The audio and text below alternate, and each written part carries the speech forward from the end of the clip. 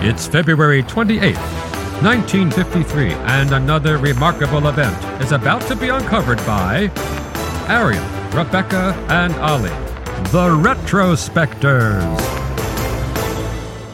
Just one drop of your blood contains billions of strands of your DNA, the building blocks of life. So said Mr. DNA as he introduced the science bit in Jurassic Park, something he couldn't have done without the work of James Watson and Francis Crick. Today in history in 1953, when they conceived, we'll get onto that, the double helix, the twisted ladder structure you're thinking of when I say DNA. And in the early 1950s, Watson and Crick were actually only two of many scientists who were working on figuring out the structure of DNA. A California chemist called Linus Pauling had suggested an incorrect model at the beginning of 1953, and basically the race was on from that moment. Yeah, Francis Crick was British, James Watson was American. They met in 1951 when they were both working at the Cavendish Lab in Cambridge. Crick was 35, but he was still a PhD student because his original PhD had been in physics, but it was interrupted by World War II, and then he ended up working for the war effort, developing mines, and when he resumed his studies, he decided to just start again in biology. Watson was only 23, he'd been at the University of Chicago, but despite their age gap and differing personalities, Watson was a typical brash young American. Crick was a bit more reserved, although very forceful in his own way.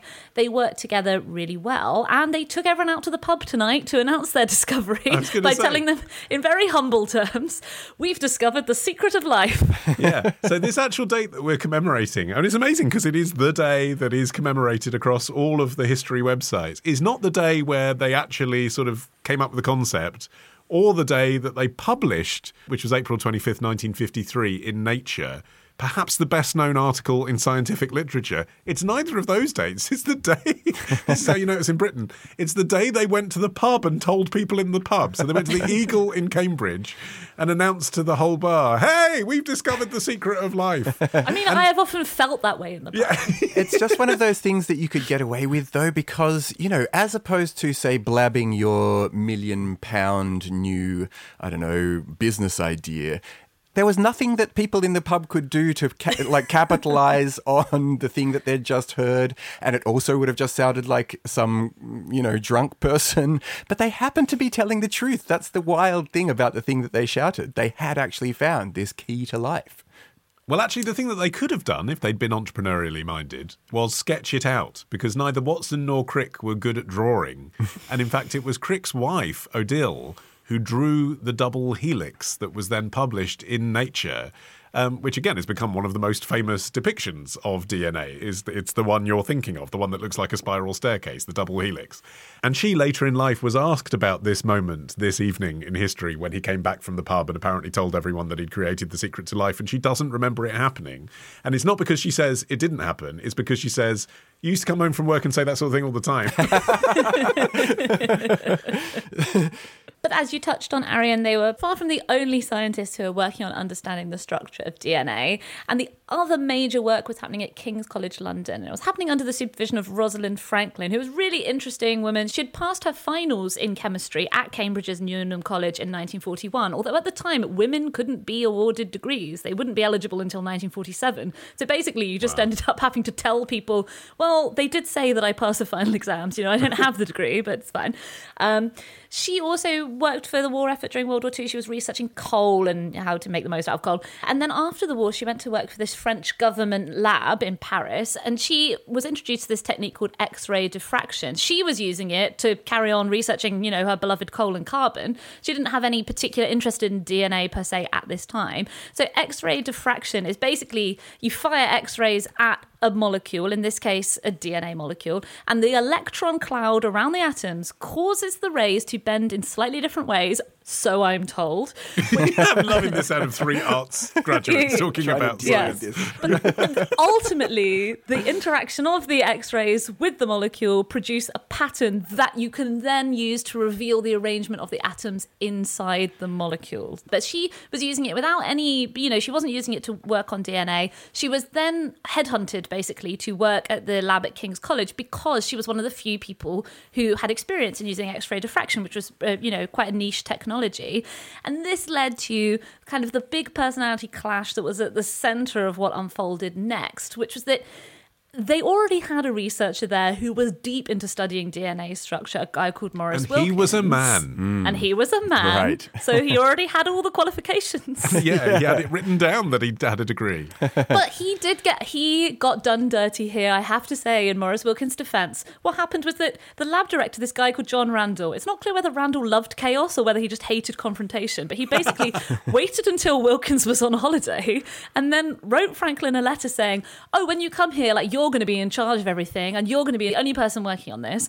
He didn't ever mention this to Wilkins. So Wilkins came back, found that Rosalind Franklin had taken over everything that he was doing, and she was now the supervisor of his graduate student, a guy called Ray Gosling. So there was bad blood there from the beginning, and it kind of seems like neither of them, they were, I would just imagine them having all of these really loaded conversations in the lab where neither of them understood why the other person was being such a dick. And the way that bad blood spilt out was that ultimately Wilkins ended up showing some of these X-ray diffusion images to James Watson over in Cambridge, and he reported in that instant of having seen these images, he said, "The instant I saw the picture, my mouth fell open and my pulse began to race."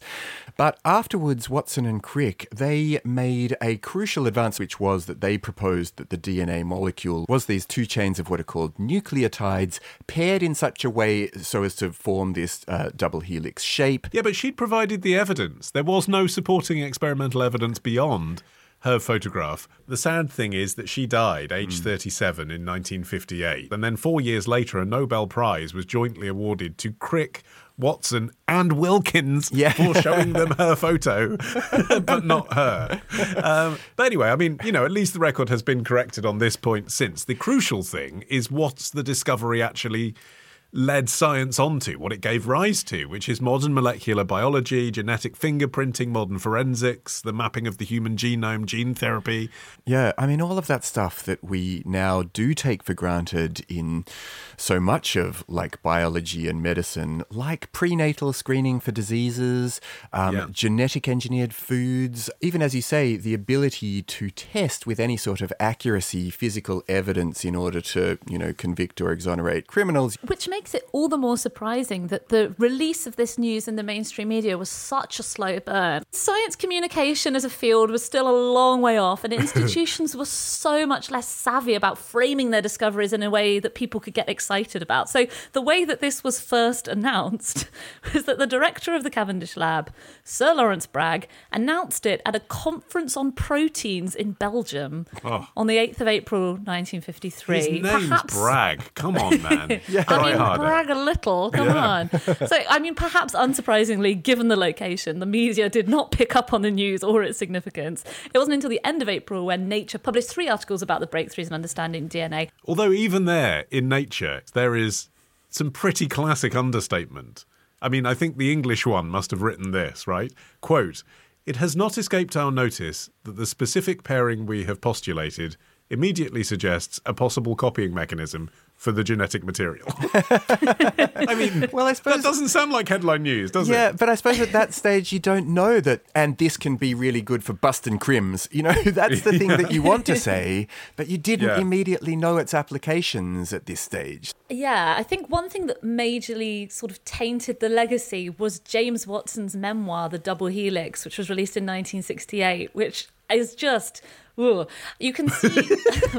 I don't know where to begin. No. First off, his depiction of Rosalind Franklin is so incredibly ungenerous and scathing. He portrays her as basically a menace, as though she was getting in Wilkins' way rather than being in charge. She was fierce, she was confrontational, she was very temperamental, but, obviously in a male scientist that wouldn't have necessarily been particularly interesting. And he literally admitted in the memoir, he said, "Rosie, of course, did not directly give us her data. For that matter, no one at King's realised they were in our hands." He didn't really care about it. But the thing was that his portrayal of everyone was awful. Like, before Harvard University Press were going to release this memoir, they insisted that he circulate some drafts to the people who were involved in the story, and everybody hated it. Even Maurice Wilkins, who had had this rivalry with Rosalind Franklin, said that his descriptions of her appearance, which, as you can imagine, were like unflattering and snide, he said they were inane and not true, and noted that his portrayal of everyone involved but himself were inaccurate and unflattering. And actually, on the basis of this, Harvard University Press actually decided not to publish it. It was published by a commercial publisher in the end. See, even illustrious science graduates find it hard to do arts. Yeah.